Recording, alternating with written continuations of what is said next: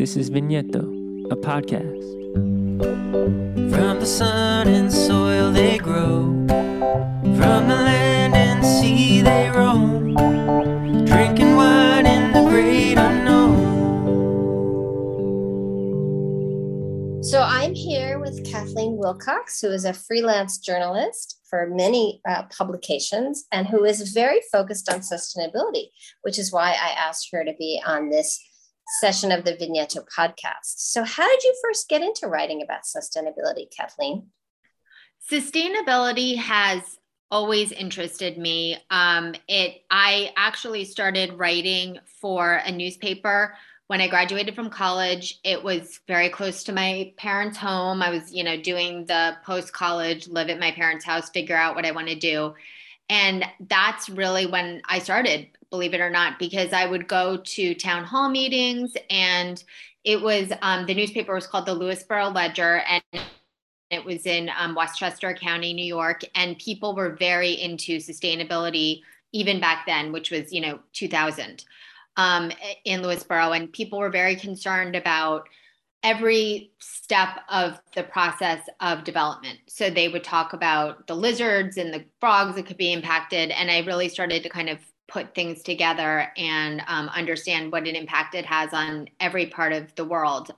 So really, since I began writing. That's so interesting. So you came at it not through the wine business, but through like a town planning board meeting talking about development and how a building or some industrial complex might impact local wildlife.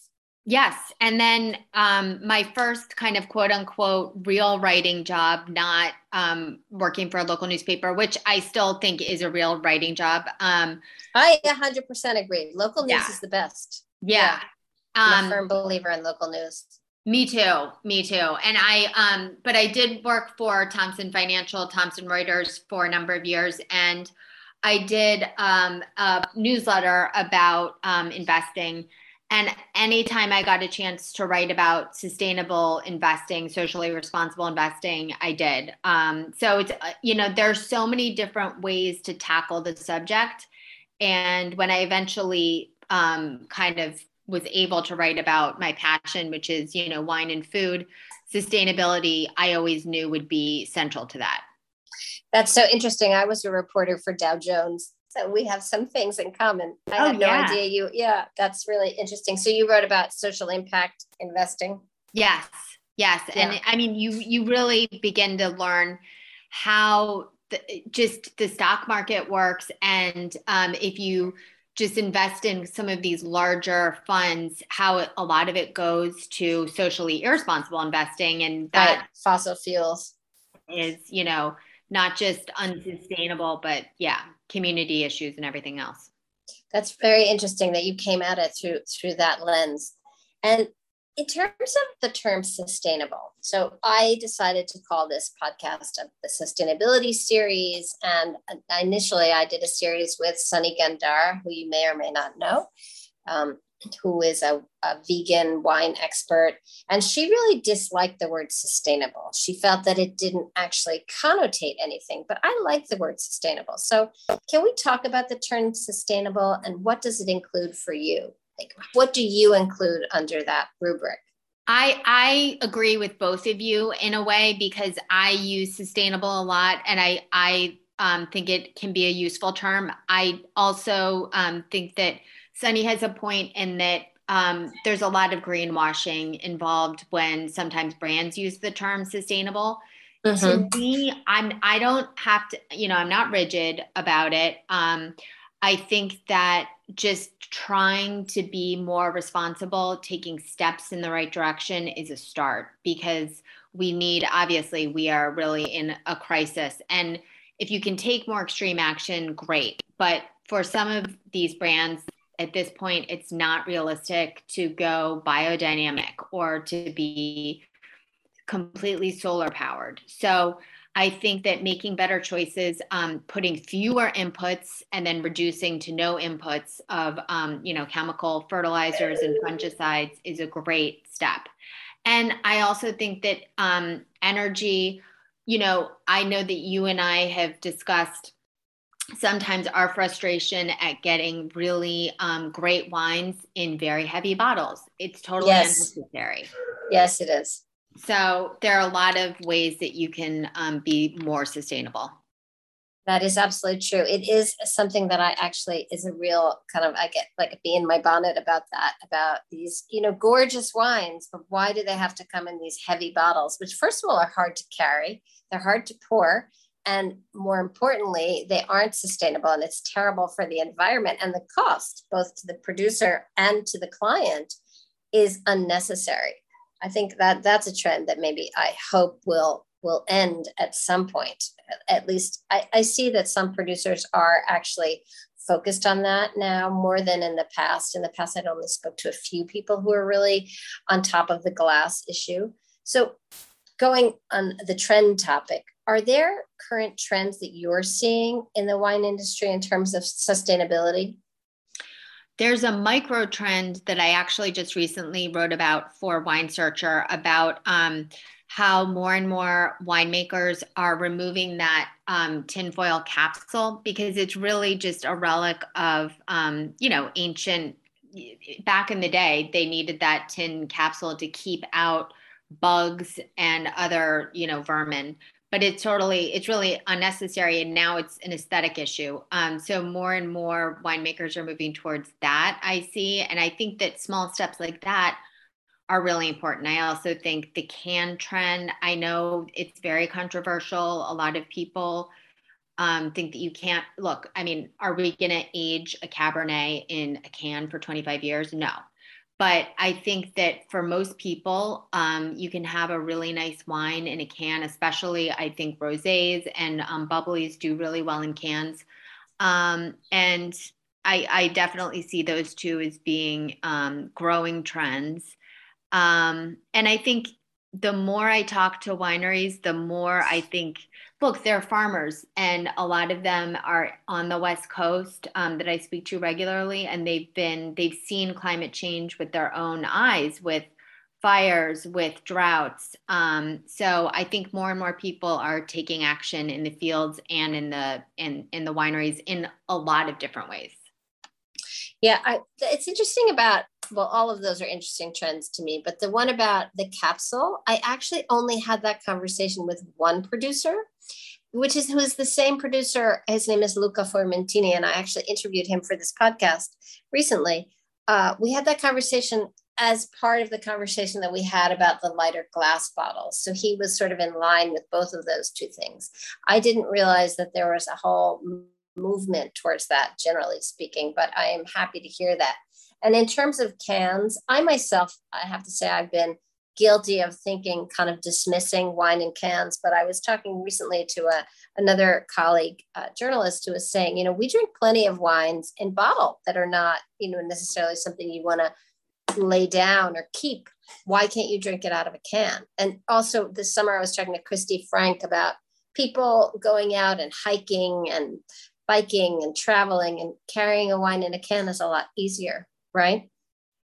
Absolutely. And I mean, mom life, I think Saratoga Springs, where I live, is very outdoorsy. And, if we're all getting together with a bunch of friends and we go over to someone's house and there's a pool party, or, we're, like you said, hiking and biking, cans are much more practical. You can throw them in your backpack or in the cooler. Absolutely. They float, right? That's exactly what Christy was saying. She was saying cans float.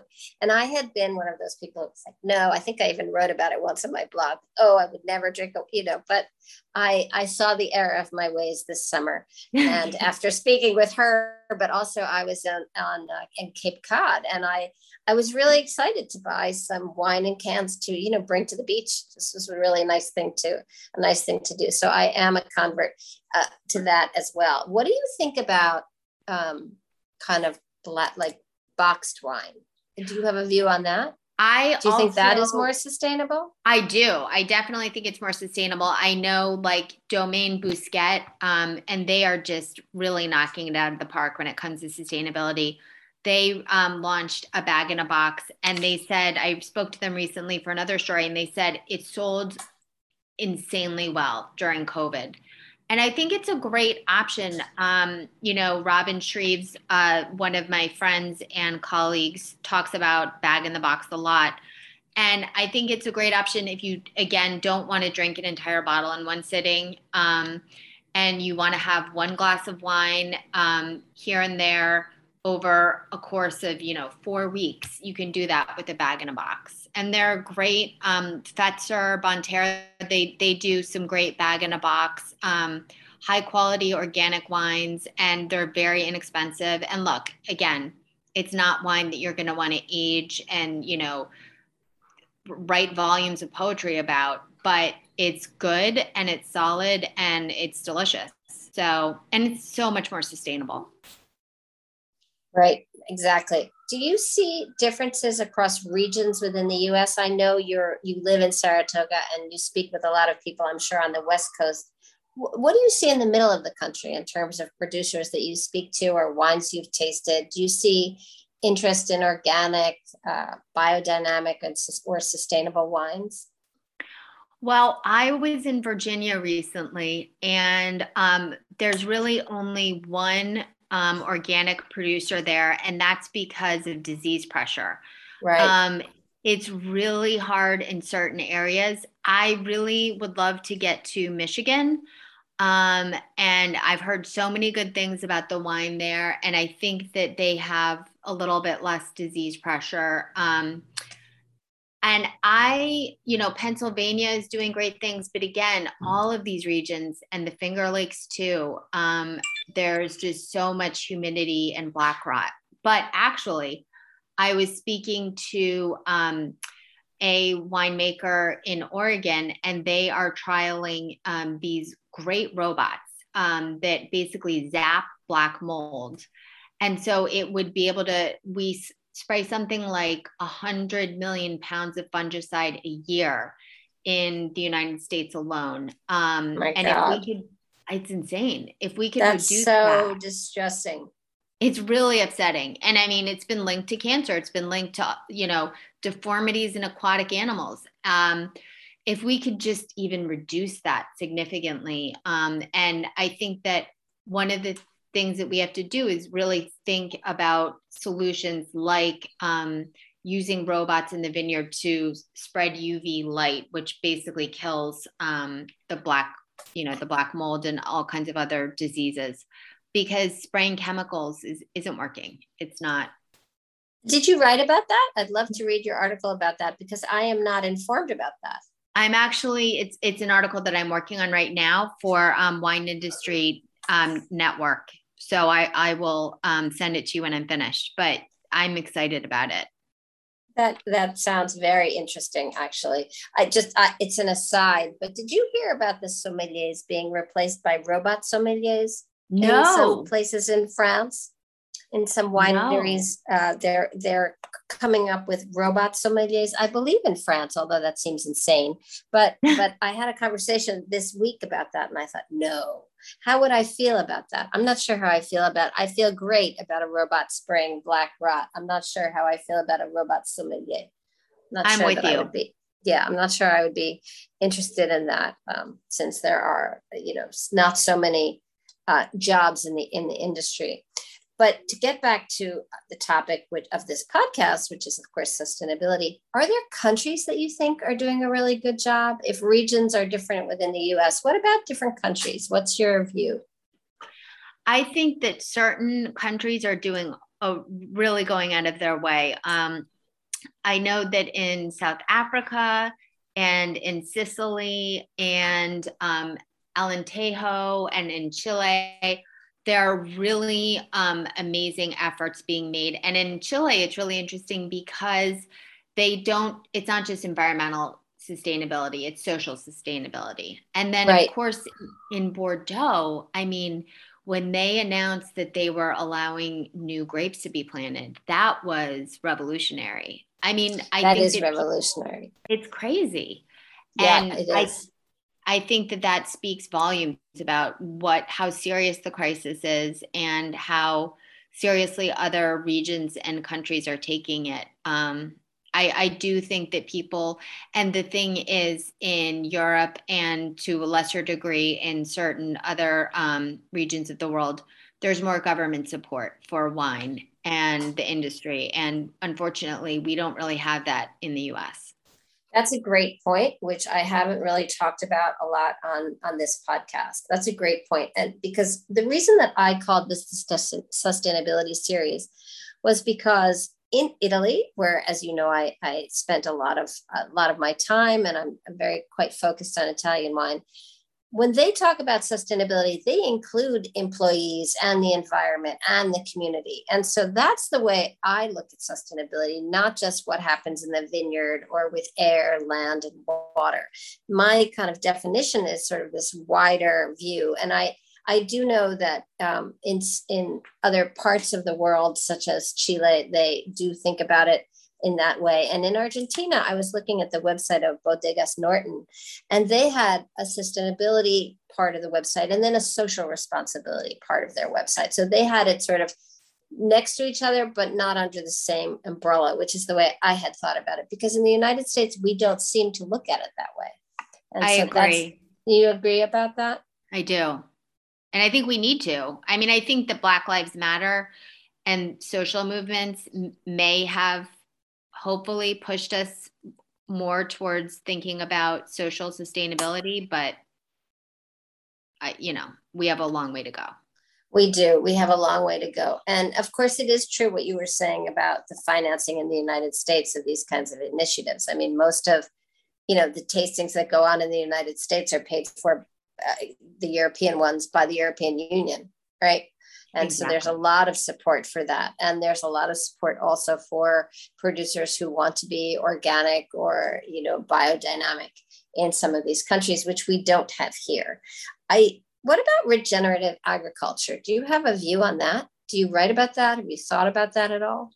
I do. I think that regenerative agriculture is really the best way forward. I think that I actually did a piece fairly recently on sheep in the vineyards for Wine Enthusiast. And I was so excited to talk to the producers who have sheep in the vineyards and learn about what a difference it makes, because just their feet, just walking through the vineyards can really help aerate the soil and resuscitate the soil and encourage life to grow. Whereas if you have, tractors, it really compacts it and it deadens that life. A handful of soil should have 1 billion different little microorganisms, but frequently because we overwork our soil so badly, it's really dead.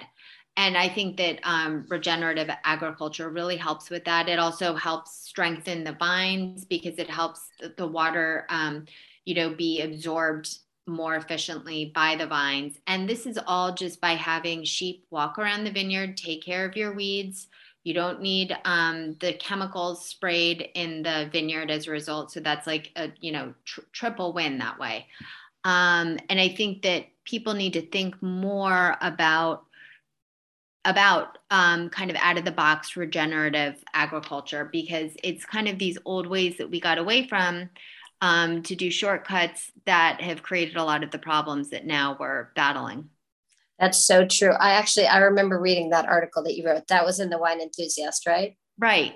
Yeah, I read that. I thought that was a great piece. And I just read yesterday a crazy article about some man wants to clone woolly mammoths because he wants to have woolly mammoths walk on the tundra in Siberia and break up the peat moss, which will help with erosion and soils and climate change. I mean, that sounds insane to me, but it's sort of the same concept, right? Yeah, I read about that. And did you read that article? Yeah, and the science Tuesday in the Science Times. Yes. Right.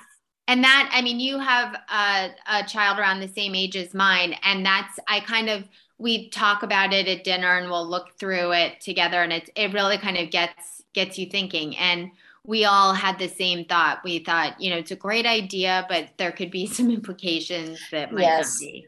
That might not be. My son loves the movies Ice Age. So, the woolly mammoth is kind of present in my mind. Yeah. Yes, you know the movie I'm talking about. I love it. Yeah. I love it too. I love those movies. Honestly, I love watching it's fun to watch movies like that with your kids because you remember what it was like when you were a kid watching them. Yes, it is absolutely fun. There's actually the reconstruction of a woolly mammoth in a museum in Bergamo. If you ever are in that part of Italy, in the Natural History Museum, you should take your kids. I'll send you a picture. Awesome. But I digress. So, do you think about sustainability in terms of the UN sustainable goals? I know you are a financial reporter, so maybe you also, look at sort of the larger global context of the UN sustainable development goals. I don't know if in America, not that many people measure themselves against the UN Sustainable Development Goals, but in Europe and other countries, companies talk about them a lot. Have you run across that at all? That's really interesting. I love the UN sustainability goals, but I don't know any. As far as I know, I haven't heard of any companies who use them as a benchmark in the US. But I think that they're really important. And I think more and more wine regions are thinking about clean water and the impact, some of the impacts that it can have on aquatic life and other, biodiversity in general around the vineyard. I think that especially in California and Oregon, that is becoming a bigger and bigger topic. But it's interesting. I don't think that they have the UN as a benchmark. And I think that it could be useful. Yes, I had never seen a winery use the UN as a benchmark. And then someone I was working with, Val d'Oca, came out with their first annual budget, and their benchmark was the UN Sustainable Development Goals.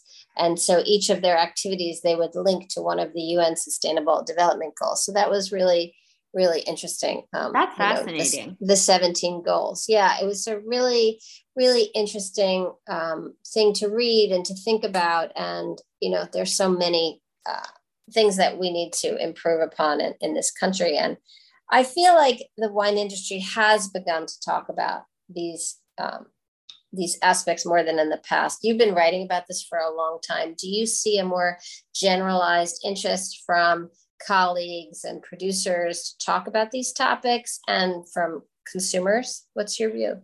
I do. And I think that the UN climate change report that just came out, I think last month, I think it really scared people. And I haven't talked to producers in reference to those, the goals, but I have talked to them in reference to the climate change report. And I don't think that, in some ways, the report wasn't breaking any news, but it just said, basically, it's certain. This is absolutely happening. And with everything that's happened, we've had the floods in Germany. We've had floods all in so many states in the US, the hurricanes. There's people, even climate deniers, can't really get around it anymore. Yeah, it just feels like, it's something that everybody will have to get on board with. And, there's no kind of, going against evidence that we have all around the world and certainly all around the United States, whether it's in the West, the desertification and the forest fires, or in the East with the floods. And I mean, we have practically monsoon weather now. I don't know what, this recent hurricane did in your area, if there was any disaster, but the street that I was living on in New Jersey became a river. I mean, it was frankly, I thought my car was going to float down the river. It was a little frightening, and we got nothing compared to what, a lot of other people had to deal with. So I'm pretty concerned. And as you mentioned, having a little kid makes you triply aware of all of this, right? Yes, absolutely. Kind of, top of mind. But on a more positive note, what do you think about kind of the quality of wine in general? Do you find that consumers are trying more wines and funkier wines and different kinds of wines, and there's more sort of an open view toward wine in the United States? I do. And I think that people are, especially younger people, I think it doesn't have to be obviously Napa Cab anymore. That's not even necessarily on especially younger people's radar, because that's what their parents and their grandparents really kind of, so they don't want to drink the same things. So I think that there's a lot of openness, and the natural wine movement, I know, again, like canned wine, it's divisive. But I think that appeals to a lot of people in a different way, to a totally different cohort. And I know all of my friends who, are in their 40s, are a lot more open than we were even 10 years ago to trying grapes that we've never heard of, and trying, wine from Slovakia, which sounded probably really weird, quote unquote, 10 years ago, is kind of, it's cool to bring an unusual bottle to a party. Absolutely. Yeah. A lot of people I know are really into wines from the Czech Republic lately. Is there a wine region you're excited about? I mean, oh my gosh, I could be here all night, but I've always been fascinated by Georgia, because it's, the oldest. And, some of the wines that I try from Georgia are just they're not something that I'd want to drink a whole bottle of, but it's really fun to share a bottle and talk about all of the different flavors and the ways it was made. It's really interesting. But I think that there's something like that happening in the craft beer world too, where you'll try a beer and you're like, I don't know if I want to drink the entire thing, but it's really fun to have a few sips and, split it with a few friends. But, and also, I think that there's a movement towards not drinking to get drunk, but drinking to learn, and drinking to have it be a conversation starter. Right. And also lower alcohol wines. Yeah. Do you find your friends looking for wines with less alcohol, or drinking a little bit less? Or, maybe more consistently, but a little bit less in terms of, high alcohol? Yes. When I see a wine that has 15%, I think to myself, well, I know it's really, 15.5 or 16, because there's that swing. And I don't want to drink that and get bombed. I'd rather have a few glasses of, 12%, and it tastes better to me. Yeah, it's really interesting, all these different kinds of trends that are coming up. So I know you have another engagement. It has been so great to talk to you. We could probably dish about wines all day long and sustainability. I really appreciate you spending time with me. So do you want to mention some of the outlets that you write for and where people can find your writing? Sure. And I've really enjoyed this talk too. It's been really fun.